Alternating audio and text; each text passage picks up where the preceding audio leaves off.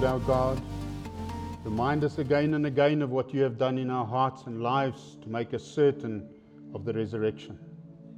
Help us to live in this certainty and to hold fast to every good and great which you have bring to our lives. Grant us the assurance that we are gaining ground in the battle for the redemption of those who are still in darkness and in the shadow of death. May we find joy in what you have here and now. Give us the patience in our struggles. Give us hope for all that has gone wrong, because even what is in darkness is still in your hands. In the end, everything must be brought to the light, so that all mankind may glorify your great name. Amen.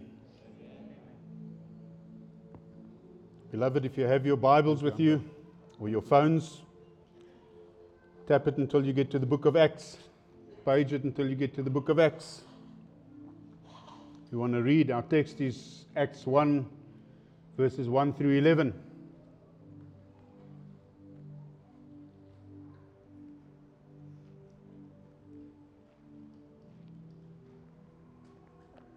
Let us read. The former account I made, O Theophilus, of all that Jesus began both to do and to teach, until the day in which he was taken up, after he through the Holy Spirit had given commandments to the apostles whom he had chosen, to whom he also presented himself alive after his suffering by many infallible proofs, being seen by them during 40 days, and speaking of things pertaining to the kingdom of God. And being assembled together with them, he commanded them not to depart from Jerusalem, but to wait for the promise of the Father, which, he said, you have heard from me. For John truly baptized with water, but you shall be baptized with the Holy Spirit not many days from now. Therefore, when they have come together, they asked him, saying, Lord, will you at this time restore the kingdom of Israel? And he said to them, it is not for you to know times and seasons which the Father has put in his own authority. But you shall receive power when the Holy Spirit has come upon you, and you shall be witnesses to me in Jerusalem and in all Judea and Samaria and to the ends of the earth. Now when he had spoken these things, while they watched, he was taken up, and a cloud received him out of their sight. And while they looked steadfastly towards the heavens as he went up, behold, 2 men stood by them in white apparel, who also said, Men of Galilee, why do you stand gazing up into heaven? This same Jesus whom you have taken up from you into heaven will so come in like manner as you saw him go into heaven. May God bless his word.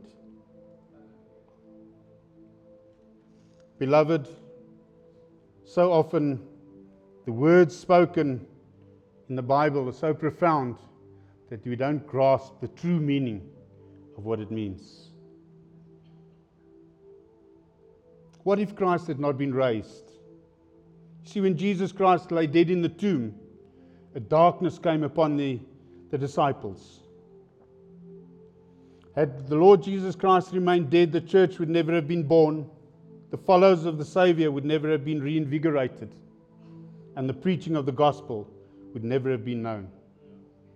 With Christ in the tomb, we would have a Christ dishonored of men, disowned of God, and disrobed of his claims. Had Christ never been raised, the world would have been left without a Savior, without a coming King. Can we imagine the darkness that the world would have found ourselves in today, had God not been raised from the dead, Jesus not been raised from the dead? And we shudder to think what that world would have looked like. But night has passed and redemption has drawn nigh. And as we stand at the empty tomb, we see the hope of the sinner and the victory of the saint coming into view. There is no blessing to man or to the physical earth that does not center in Christ's resurrection.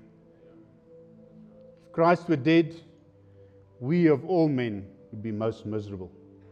But the word says to us, with Christ risen, we are of all men most blessed.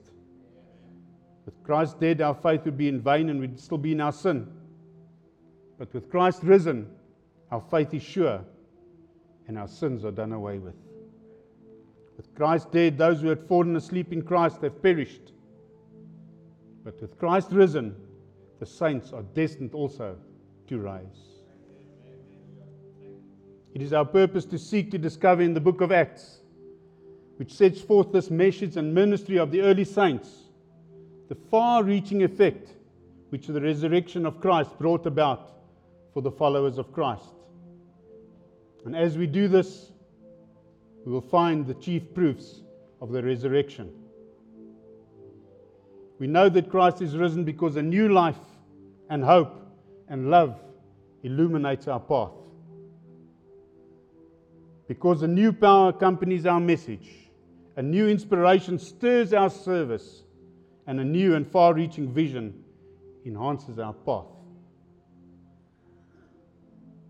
But you see, the outcome of the resurrection did not cease with the passing of the early church. It is just as potent in the lives of the saints today. What is the meaning of the great volume of praise which ascends from the lips of the saints the world around? What is the meaning of the consecration of millions to the cause of evangelism?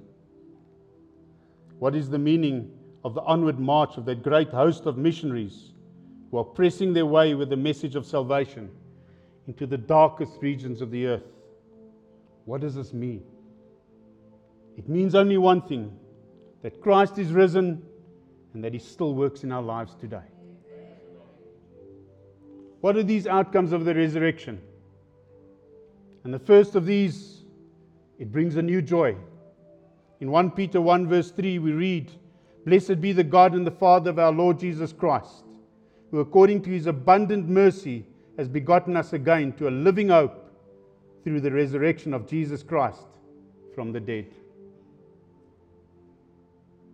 When Christ met the woman at the tomb, He said to them, "Rejoice." We know of the women that were weeping at the tomb. We know also of the two disciples on their way to Emmaus, depressed in spirit and sad of heart. But we also know that after they realized that Christ had risen, lifted them again to a lively hope by the resurrection of Christ from the dead. You see, the early chapters of the book of Acts breathes a spirit of exultant joy, because we read that they daily continued with one accord in the temple, breaking bread from house to house, ate their meat with exceeding joy and singleness of heart, praising God and having favor with men. They continually glorified the Lord Jesus. The joy of the Lord was so great that persecution and poverty couldn't dampen their hearts. They even rejoiced that they were counted worthy to suffer in the name of the Lord. Paul and Silas, being held in a prison in Philippi, broke out in praise and prayers as their songs of victory reverberated through the prison halls. For one reason: Christ resurrected. Christ is not in the tomb anymore. He had been raised by God. This joy and rejoicing that gripped the early church was evidence of the faith in Christ and in His resurrection that nothing could overcome. They knew in whom they believed, and they knew that He was not dead, that He was risen indeed. Beloved, should not this joy also be in our hearts? That we can realize that we serve a living God. That God raised Christ from the dead. This power lives in us also today. And we can stand on that this morning. Another outcome is a new message. Acts 2 verse 24. Whom God raised up, having loosed the pains of death, because it was not possible that He should be held. We remember well the marvelous faith of certain Old Testament saints. They looked down through the years and told of Christ's death and resurrection. Job would say, "Yet in my flesh shall I see God, whom I shall see for myself, and my eyes shall behold, and not another." He had that faith that one day he would be able to see God.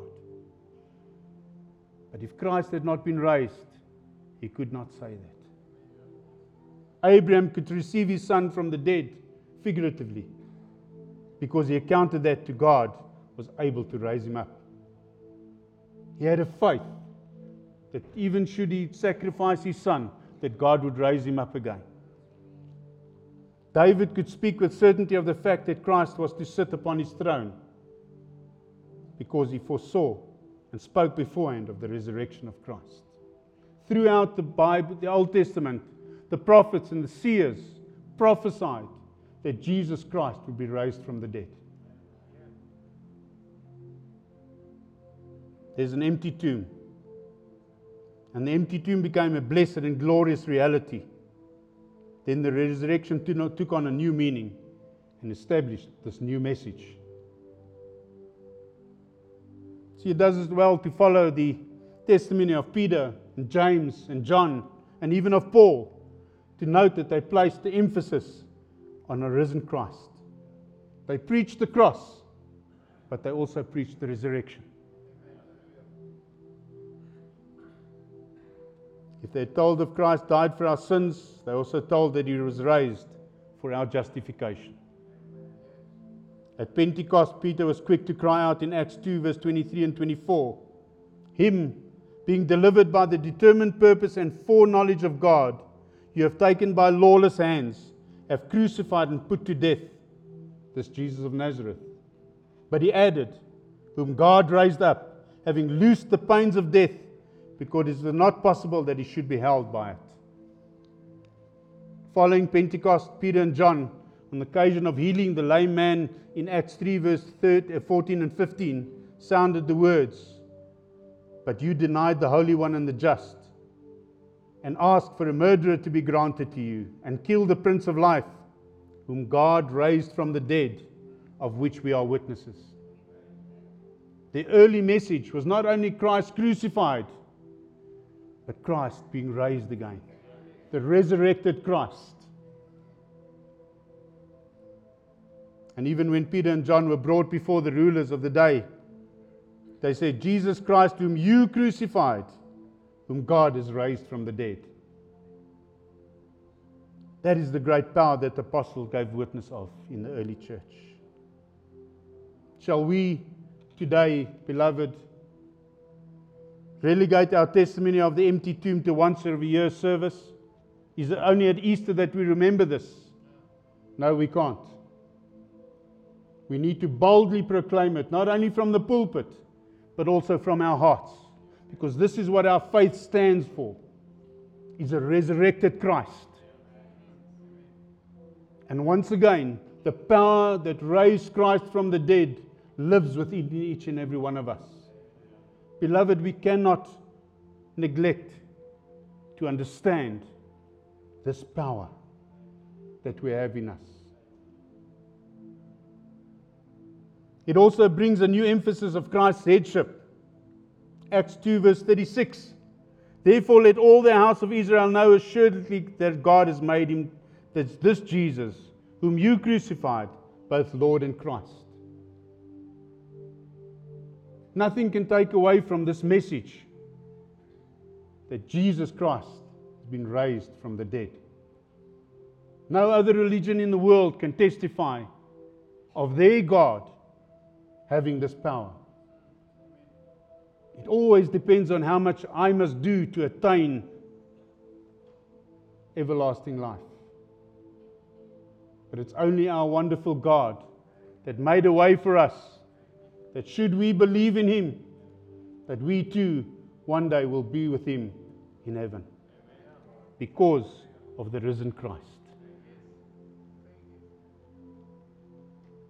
From the day that the early church began to serve, the Lord Jesus Christ became unto them not only the Lord Jesus Christ raised from the dead, but he became the Lord Jesus Christ seated at the right hand of God. That is where Jesus is. no more in the tomb, but at the right hand of God, of the Father. And He's clothed with all authority and power.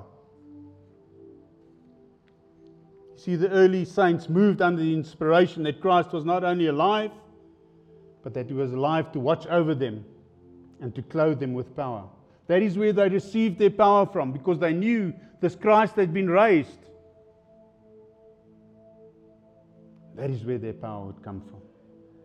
All power is given unto me in heaven and earth, Christ said.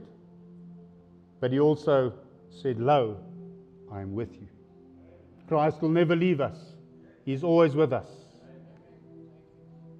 How the truth of Christ's headship stirs the saints, and how they pressed on their way, nothing doubting. Listen to Peter in one of his first sermons after Pentecost, spokesman of the 12, saying, This Jesus hath God raised up. Therefore, being made the right hand of God exalted, and having received of the Father the promise of the Holy Spirit, He hath shed forth this, which you now see and hear. That was their message. Their message of power was that this Christ has been raised, sitting at the right hand of God, with all authority and all power.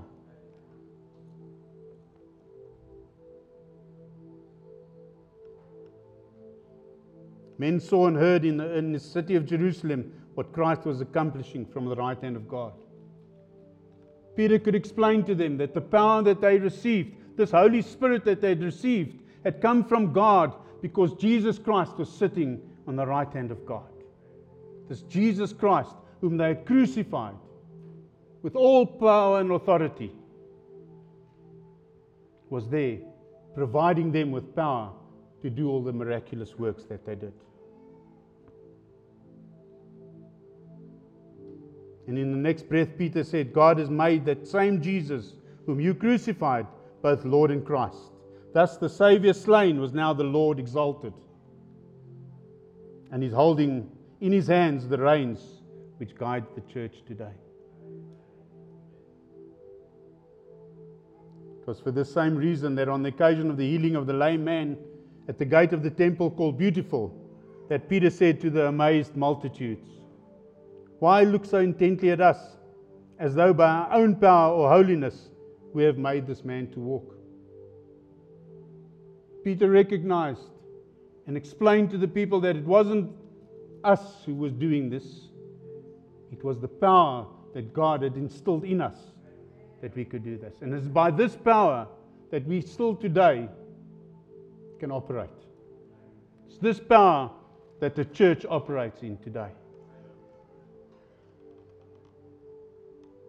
The same vision of Christ in His headship, leadership and authority is seen all through the book of Acts and even in the epistles.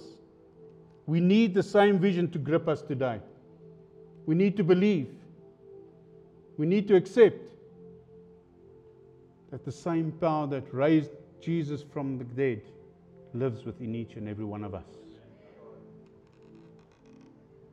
We need to serve a Christ who is not dead but living. Another outcome of the resurrection is a new power in service. Acts 1 verse 8. But you shall receive power when the Holy Spirit has come upon you, and you shall be witnesses to me in Jerusalem and in all Judea and Samaria and to the ends of the earth. You see, before Pentecost, the disciples neither had power or service to do the work that Jesus said they need to do. They were worried. They were quarreling amongst themselves. They had failed in attempting to do the miraculous. One of them even denied the Lord, while the others had forsaken Him and fled. After spending 3 years with Jesus and Jesus teaching them, still they were lost after the crucifixion. Running away, fleeing, being doubtful. But after Christ's resurrection and ascension and the descent of the Holy Spirit, the disciples were new men. Surely they still had their weaknesses, but they were transformed. We need to be transformed today because of the resurrection of Jesus Christ. And we read, and with great power the apostles gave witness of the resurrection of the Lord Jesus. And this was not only true for the apostles, also for those who labored with them, and even for those who came after them. The 7 men chosen to look after the affairs of the church in Jerusalem were men full of the Holy Spirit and wisdom. The same power was given to the laity and to those who preached.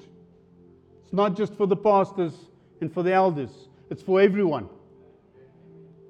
If we say that we believe, if we accepted Jesus Christ and our Lord and Savior, we have this same power in us. Beloved, we can rejoice with this. And the Apostle Paul was filled with the Holy Spirit, and his message was given in power. Not alone, however, in the realm of power was there a new order, but also in the lives of the saints. It wasn't just there, the power was there, it was there for the saints of the church. So it is for us too. You see, the prayer life was deepened. They walked together in one accord. They cared one for another, even having all things in common. And the peace of God garrisoned their hearts. They lived lives which manifested the fruits of the Spirit. All of these things came as a result of the risen, ascended, and seated Lord.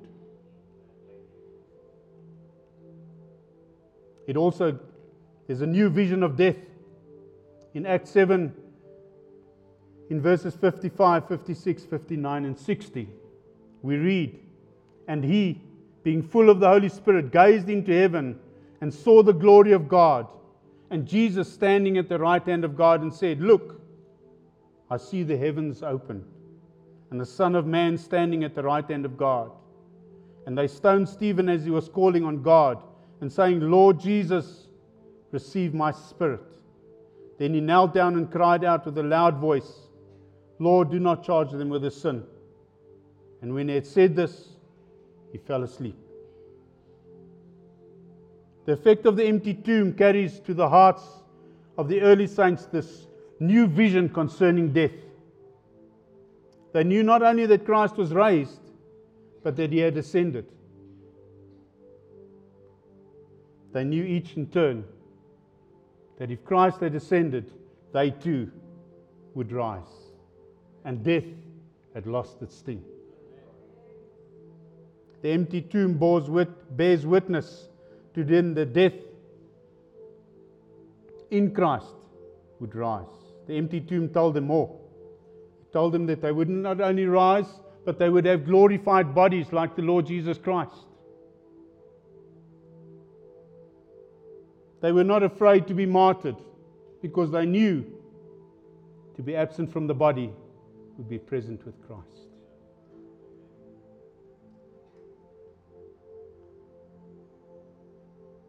The death of Stephen was an inspiration for them. When they saw, before Stephen gave up his spirit, his face had become the face of an angel. And he looked up steadfastly into heaven, and he had seen the glory of God and Jesus standing at the right hand. Witness that it is the truth. Witness that we too can stand on this promise.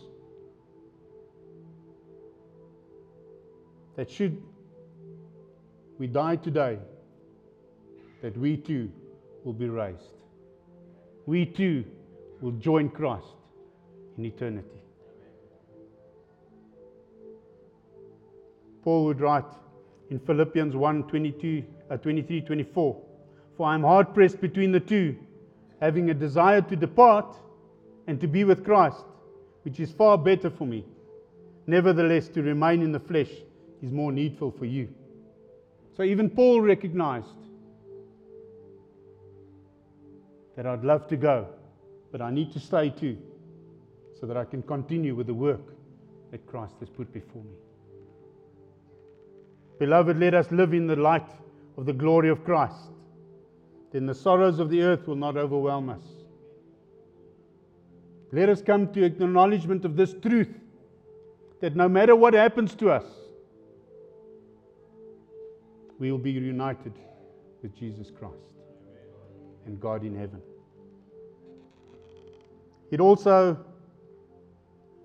Another outcome is the new fellowship of the saints in Acts 2 verse 42 to 45. And they continued steadfastly in the apostles' doctrine and fellowship, in the breaking of bread, and in prayers. Then fear came upon every soul, and many wonders and signs were done through the apostles. Now all who believed were together, and had all things in common, and sold their possessions and goods, and divided them amongst all, as anyone had need. The resurrection of the Lord Jesus Christ brought an entire new order. You see, when Christ had died, the veil in the temple had been rent, torn in two, and even the Gentiles could enter into the Holy of Holies, into the presence of Christ. When Christ was risen, exalted, a new fellowship was formed, to be known forevermore as the church.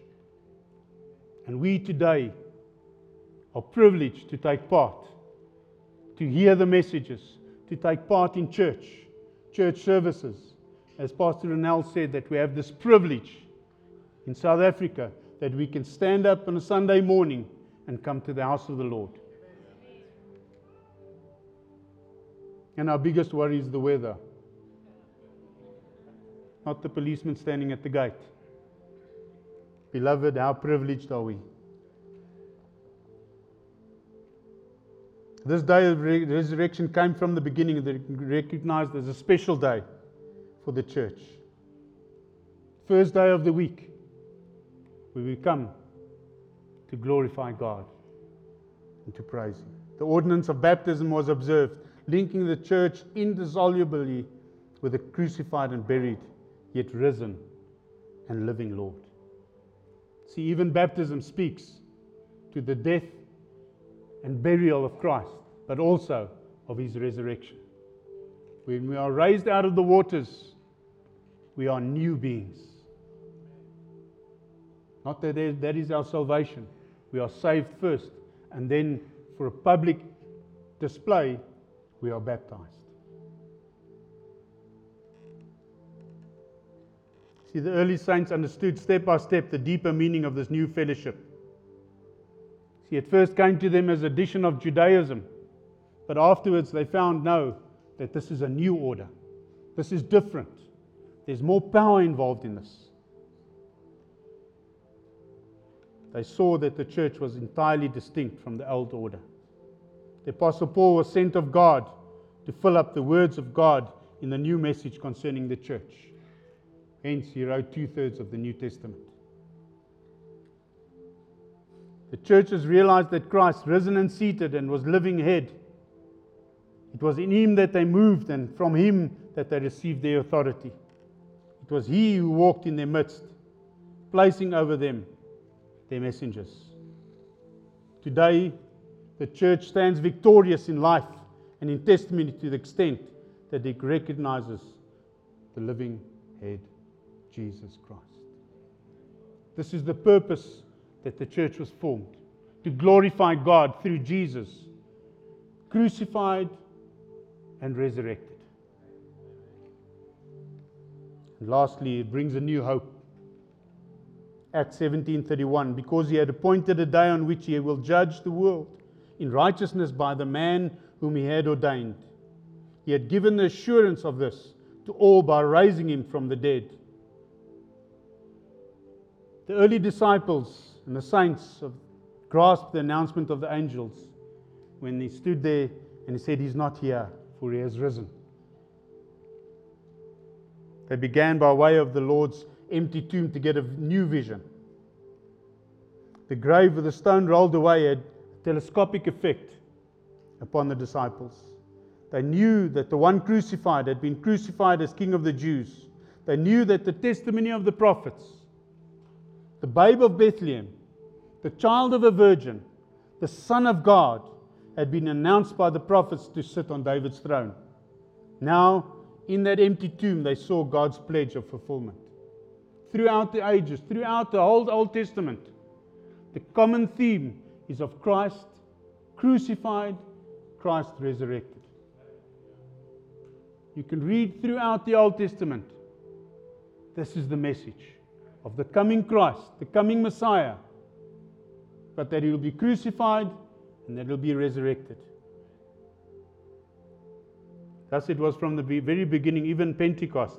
Peter referred to the fact that God had sworn to David that the fruits of his loins, according to the flesh, God would raise up Christ to sit on his throne. And Peter affirmed this.